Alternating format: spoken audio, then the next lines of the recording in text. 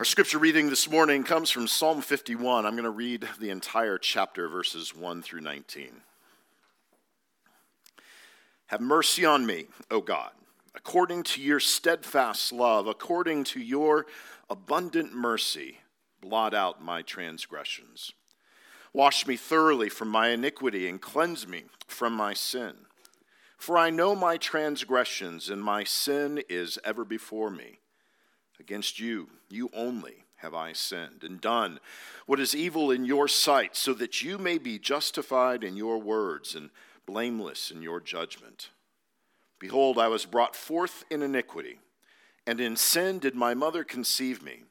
Behold, you delight in truth in the inward being, and you teach me wisdom in the secret heart. Purge me with hyssop, and I shall be clean. Wash me, and I shall be whiter than snow. Let me hear joy and gladness. Let the bones that you have broken rejoice.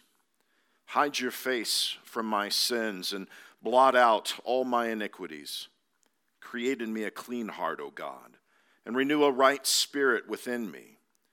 Cast me not away from your presence, and take not your Holy Spirit from me. Restore to me the joy of your salvation, and uphold me with a willing spirit. Then I will teach transgressors your ways, and sinners will return to you. Deliver me from blood guiltiness, O God of my salvation. And my tongue will sing aloud of your righteousness. O Lord, open my lips, and my mouth will declare your praise. For you will not delight in sacrifice, or I would give it. You will not be pleased with a burnt offering. The sacrifices of God are a broken spirit, a broken and contrite heart, O God, you will not despise. Do good to Zion in your good pleasure. Build up the walls of Jerusalem. Then you will delight in right sacrifices, in burnt offerings, and whole burnt offerings. Then bulls will be offered on your altar. Let's pray together.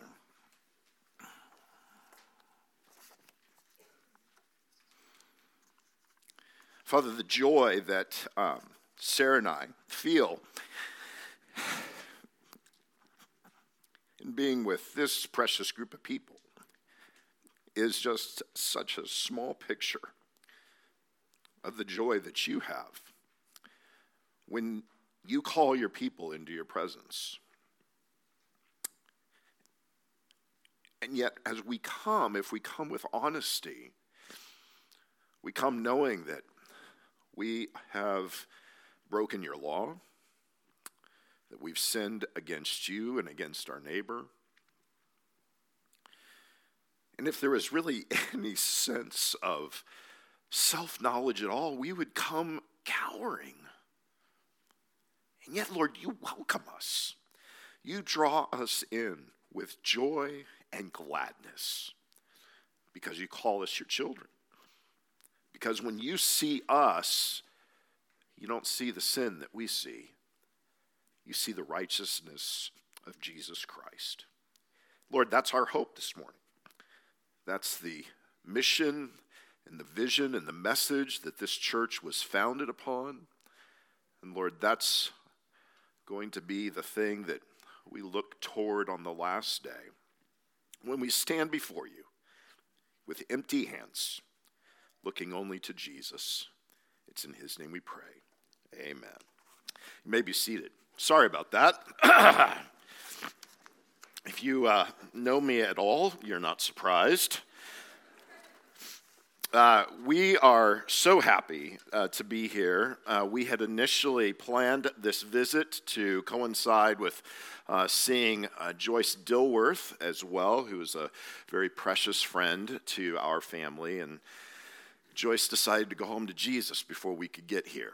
And so we're so grateful to still be here and for Sarah to come. And Drew and Allie send their greetings as well. Drew texted me just as the service began to start, talking about some challenges he's going to have today, flying back to a college in Ohio, some flight delays. And Allie is a junior in high school, and driving all around, and they're both just growing up faster than we can even imagine.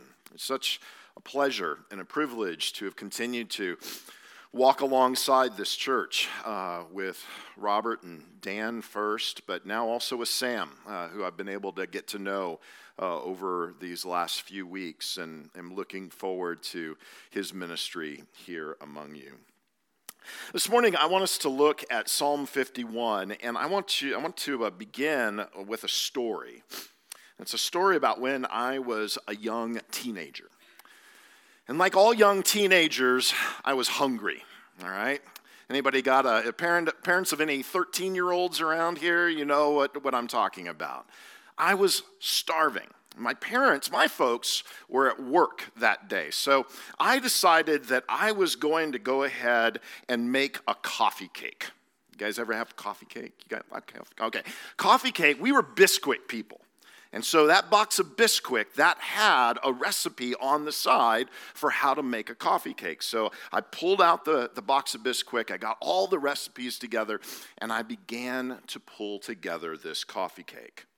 First, I put the Bisquick itself into the bowl, and then I mixed in some salt, and then I put in the egg, and then I put in the milk, and I poured it all in this big glass dish, and I put it in. Before I put it in the oven, with coffee cake, you've got to put the topping on it. So that topping, that brown sugar and the butter and the cinnamon, and it all starts kind of melting in. You're starting to get hungry, aren't you? Okay. So I put it in the oven, 18 to 22 minutes, and I pulled it out, and it was beautiful. Golden brown. The top was just this caramel goodness that I couldn't wait to bite into.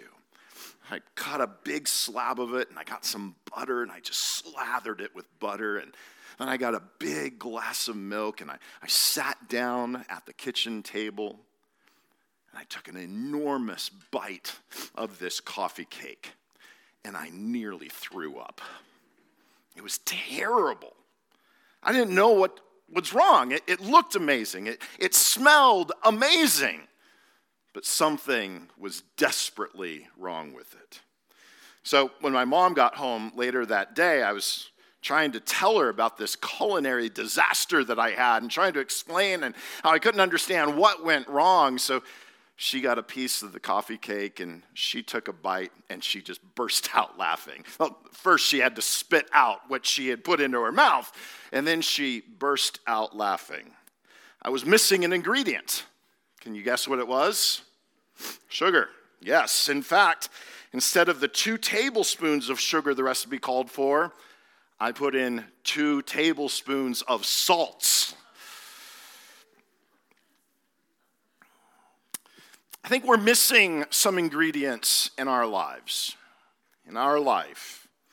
There's something wrong. Something is off. Something tastes bad. In my life, in your life, in our culture, in our world. And I want us to think about the missing ingredients of sin and forgiveness. Way back in 1973, a psychologist by the name of Carl Menninger wrote a book called Whatever Happened to Sin. And there's really not a more apt title to describe American culture. A gunman opens fire at a school. And our cultural commentators stutter, they stammer as they try to explain what's happening. Nation is set against nation. Our church in Texas right now has a number of refugees from the Central African Republic of the Congo. There's genocide that their families have suffered. They get calls in the middle of the night as their family members are running from one village to another, trying to escape people who are set on murdering them. We look around our world and we see environmental catastrophe. We see systemic injustice. What's wrong with this world? What's going wrong with this world? I think the missing ingredient is sin. But as soon as a Christian says that, we risk being misunderstood. We risk being dismissed, perhaps even persecuted by our unbelieving friends and neighbors. We can't take for granted anymore that Christian language, that Christian ideas, that Christian practices and morals are intelligible to our neighbors, to our friends, to contemporary people. In fact, the church's normal speech about sin probably sounds immoral to most of the people you know. Who made you a judge? They might tell you. Are you perfect? They'd be right to ask. Why can't you accept people as they are? Why would you use your religion to coerce a set of behaviors out of other people? Have you been asked those questions? Some version of that doubt hitting you?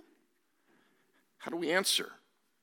How do we help people around us taste and see that something is terribly, terribly wrong? I think Psalm 51 is the answer, because here David diagnoses not somebody else's sin problem. He diagnoses his own sin problem. Now, if you know the story of Psalm 51, you might be surprised that not once does David mention the specific sins for which he is guilty. You don't hear him utter the name Bathsheba in Psalm 51, but it was Bathsheba that he had used his royal power against.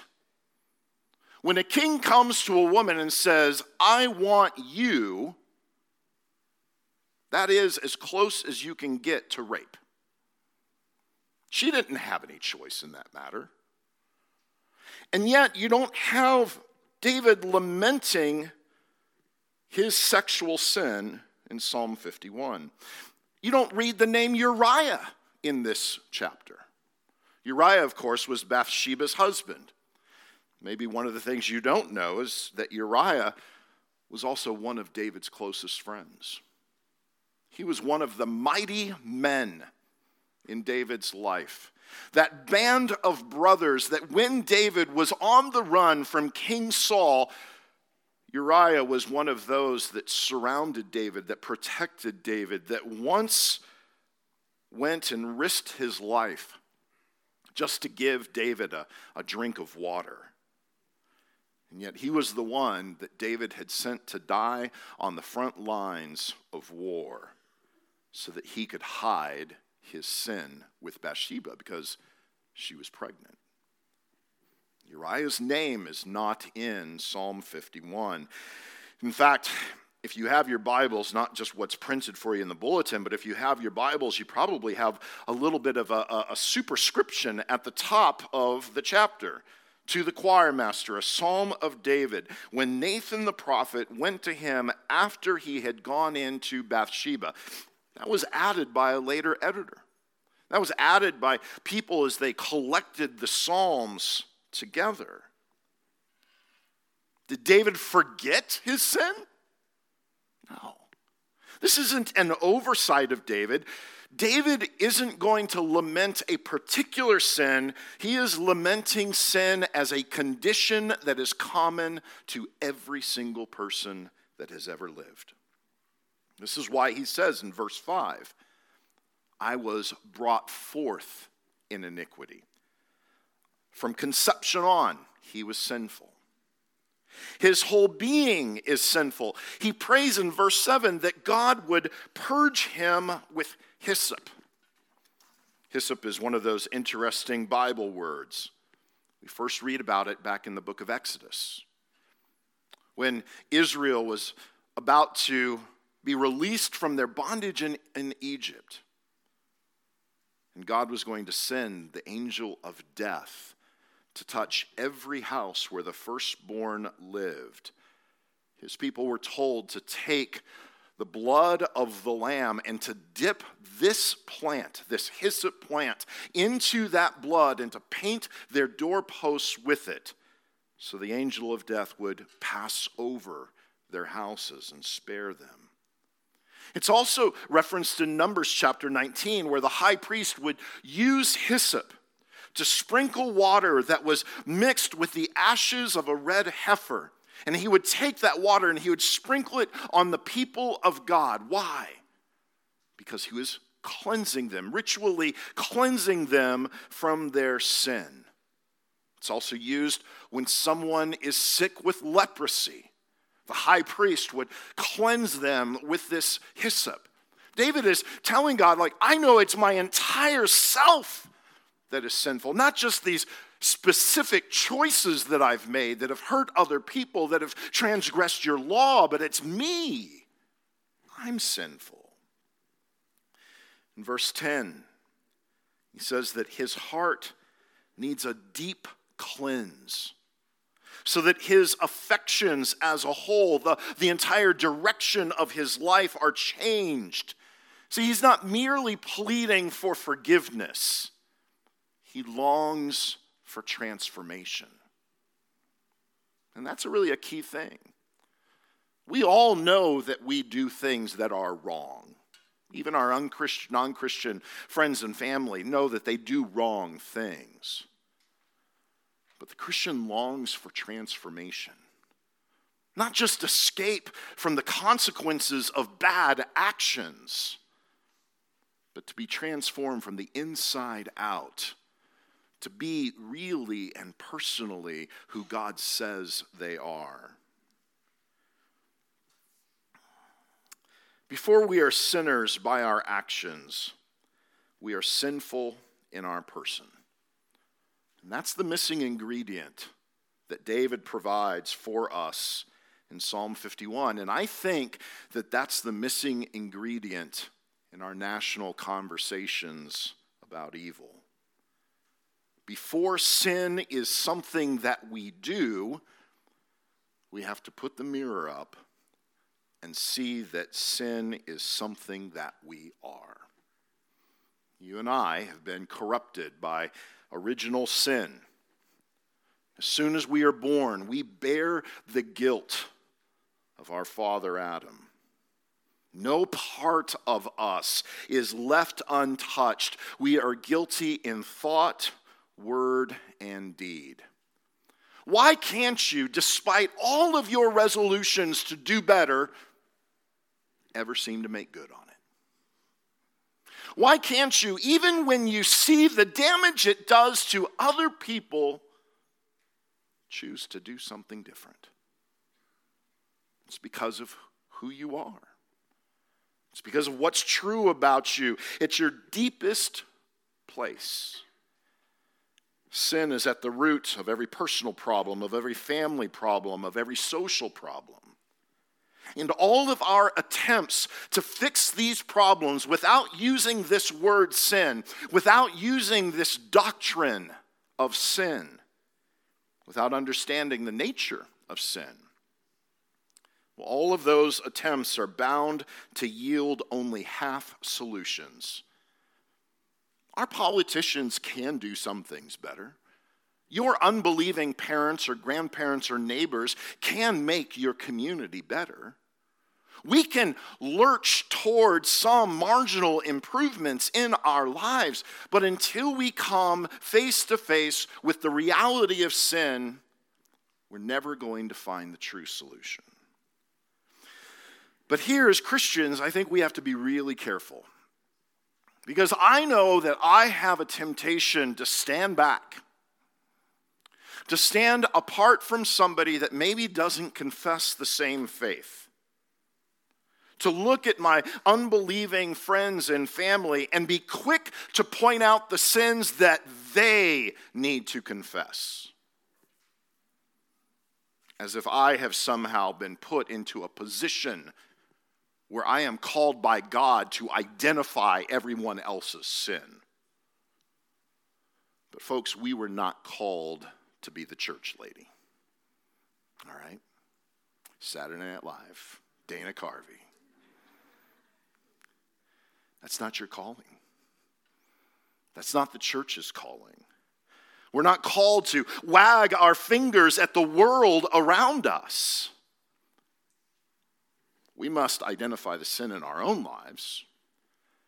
And then if we are to speak any word at all to the world around us, it's the second missing ingredient. It's the word of forgiveness. I am shocked. Psalm 51 is such a well-known psalm. We see it all the time, but I am shocked every time I come to it at the boldness, the daring of David's prayer. You notice this at the early verses? He makes demands on God. Have mercy on me, he says in verse 1. Wash me, cleanse me, verse 2. Purge me, verse 7. Hide your face. Blot out my transgressions, verse 9. Create, renew within me, verse 10. Deliver me, verse 14. What gives him such confidence to call on God? What gives him such boldness to pray? Because it's obvious that he knows what his real problem is. It's obvious that he has finally come to terms with his sin. And yet he turns with God with clarity and boldness and daring. How? Well, he knows that despite the damage that has been done, the damage that his sin has done to Bathsheba's family, the damage that his son has done to his own family, the damage that his sin has created within the kingdom of Israel, ultimately he realizes that his transgression, verse 4, is against God. Against you only have I sinned and done what is evil in your sight.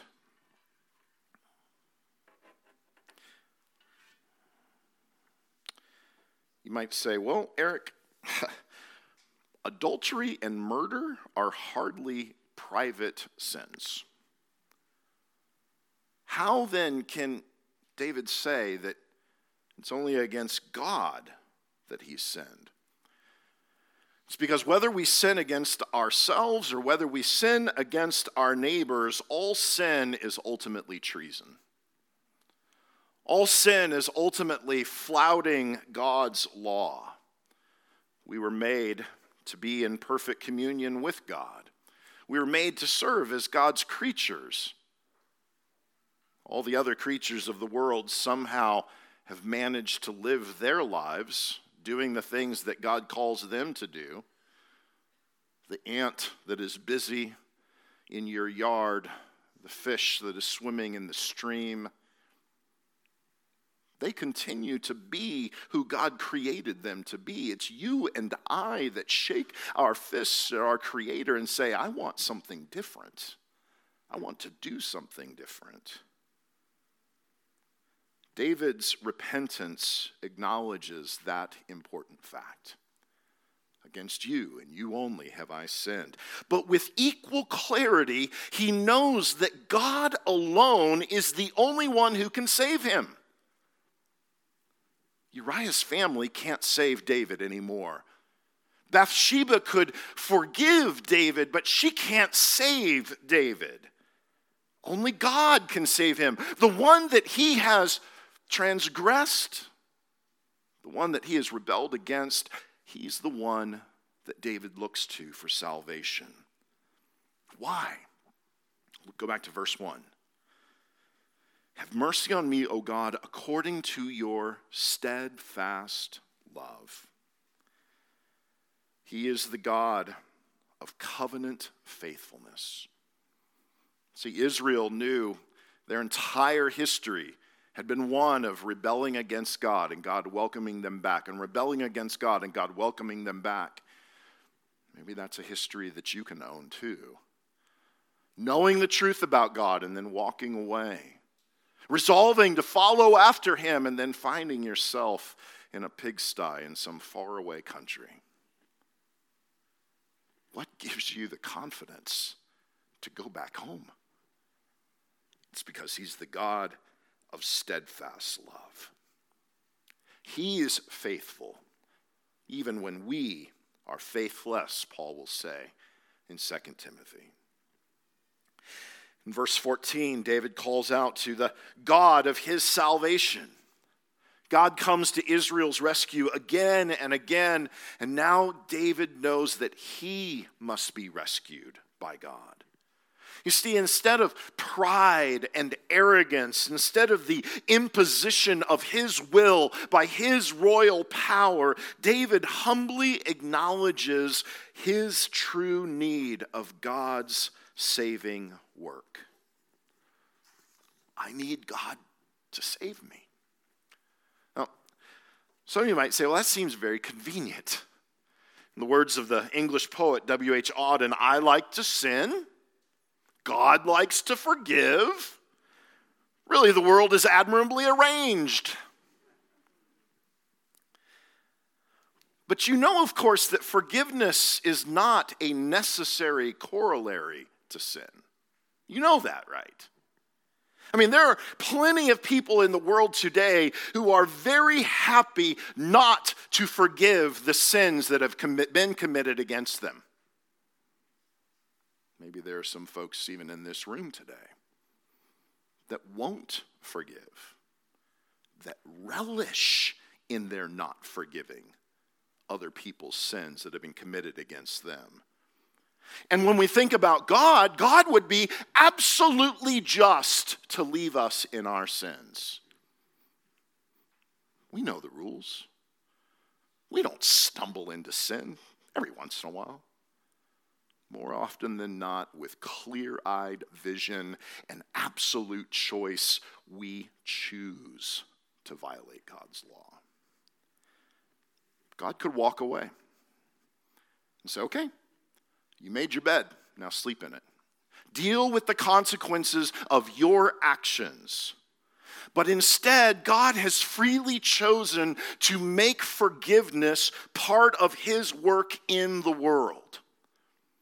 David knew this because, like every other little boy in Israel, David had been circumcised when he was 8 days old.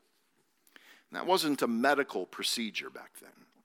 It wasn't a cultural procedure. It was a religious ritual. God carved into his body the promise that he would always be his God. It was a promise first given to Abraham. And the sign was given to Abraham to help him remember that promise when Abraham sinned. It was a promise, if you remember the stories from Genesis 15 and Genesis 17, it was a promise that God would put his own life on the line. That he would be faithful even to death. That God himself would suffer death and destruction so his people would be saved. David was reminded every day of that promise. Folks, if you're a Christian here this morning, you are also reminded of that same promise, not through the sign of circumcision, but through the sign of baptism. Because in that sign, we are told that God's dedication to you would lead to a day on a hill outside the city gates of Jerusalem when God's own blood would drain on a cross as a demonstration that he would not hold your sins against you. That he will suffer death and destruction himself to rescue you. Paul tells us in Romans chapter 6, verse 4, that our sinful selves were buried by baptism into the death of Christ. And just as Jesus has been raised again in newness of life, Paul tells us that we, though marked in baptism by Christ's death, we must consider ourselves alive to God, dead to sin, and alive in Christ Jesus. See, forgiveness actually costs something. If you've ever had to forgive a terrible sin against you, that maybe a spouse has committed or a parent has committed against you, if you ever had to look at somebody that hurt you that changed your life and said, I forgive you. You know that it cost you something. It cost God something too. Sometimes the things that cost us the most, we hold on to. We don't want to give them away. We don't want to share the thing that is most valuable to us. But guys, God's a big spender when it comes to forgiveness. He doesn't hold tightly to forgiveness. He is a profligate God who seems to waste his grace on the least deserving. I don't know about you, but if I were to bet on you, if you were to bet on me, I don't think we'd break even. I think all of us are going to be voted most likely to continue to fail.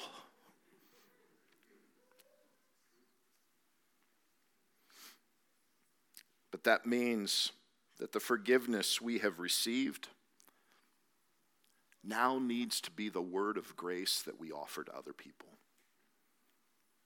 In the same way that God freely gives his forgiveness to us, will you freely give your forgiveness to others? Will that be your word, the word of the church, the word of this church, to those who come stumbling into your doors, into your lives, holding a life that has come apart, not knowing what to make of it? Let me ask, are you just as often to speak, are you as quick to speak of forgiveness as you are of sin? Are you as quick to forgive others as you would want or need that forgiveness yourself? Do you recognize that having been the recipient of God's forgiveness, you are now responsible to extend that same forgiveness to those who have sinned against you? If you are quick to find sin, but not quick to extend forgiveness, you are missing a key ingredient. And your life will taste bitter. The only way that we will become a forgiving people is if, like David, we have been brought to the painful realization of the greatness of our sin, the gravity of our offense against God. I don't want to assume that everyone here knows that. I don't want to assume that everyone here buys what I'm selling. Maybe you're not sure about these ideas of sin and forgiveness. Are they just a holdover from a weird religion that no longer exercises much influence in the world today? Something that a family member has once told you about, a friend? But let me ask you, when you stare in bewilderment at your life and ask yourself, why do I do this? Or when you stare in bewilderment to the world around you and say, I don't understand. Is it ever going to be better? Can things ever change? When you're trying to make sense of the world, God invites you to take the words of Psalm 51 and to make them your words. Even if you don't completely understand everything that surrounds these words, to make them your words and say, have mercy on me. Restore to me. To not stand far apart, but instead to own this as a confession maybe that you're still trying to understand, as a prayer of belief. When you do, you're suddenly opened to the reality of your life and the reality of the world around you. Guys, if you are Christians this morning, I want to end with this. Over the course of your life, God will bring people into it who will sometimes acknowledge their sin to you, but it's going to be weird.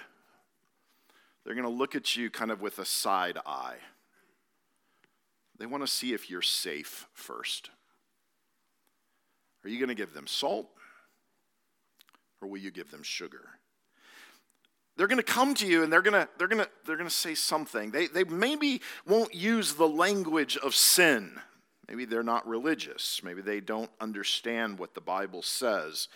But we're all born with an innate understanding of the law of God. And so people will be brought into your life and they will acknowledge something that they've done. They'll acknowledge a regret that they have, a sorrow that they carry with them, a shame that they're too embarrassed even to name. They're going to offer up their life like a coffee cake to you. And they're going to say, something's wrong. I don't know what it is. Help me make sense of where my life is today. Give them the missing ingredients. Take them to Psalm 51 so that David's words can be their words. And then join with them in your own confession of sin. Don't you dare stand apart from them with your arms folded saying, well, finally you're coming to terms with your problems. No, acknowledge that you too are a great sinner. Share your own story of redemption. And then with tears mixed with joy, tell them how the Lamb of God took away your sin and brought you into right relationship with your God. And then together, look with faith to Jesus. Worship the God of your salvation, the one who tasted the bitterness of death so that we might know the sweetness of life. Let's pray.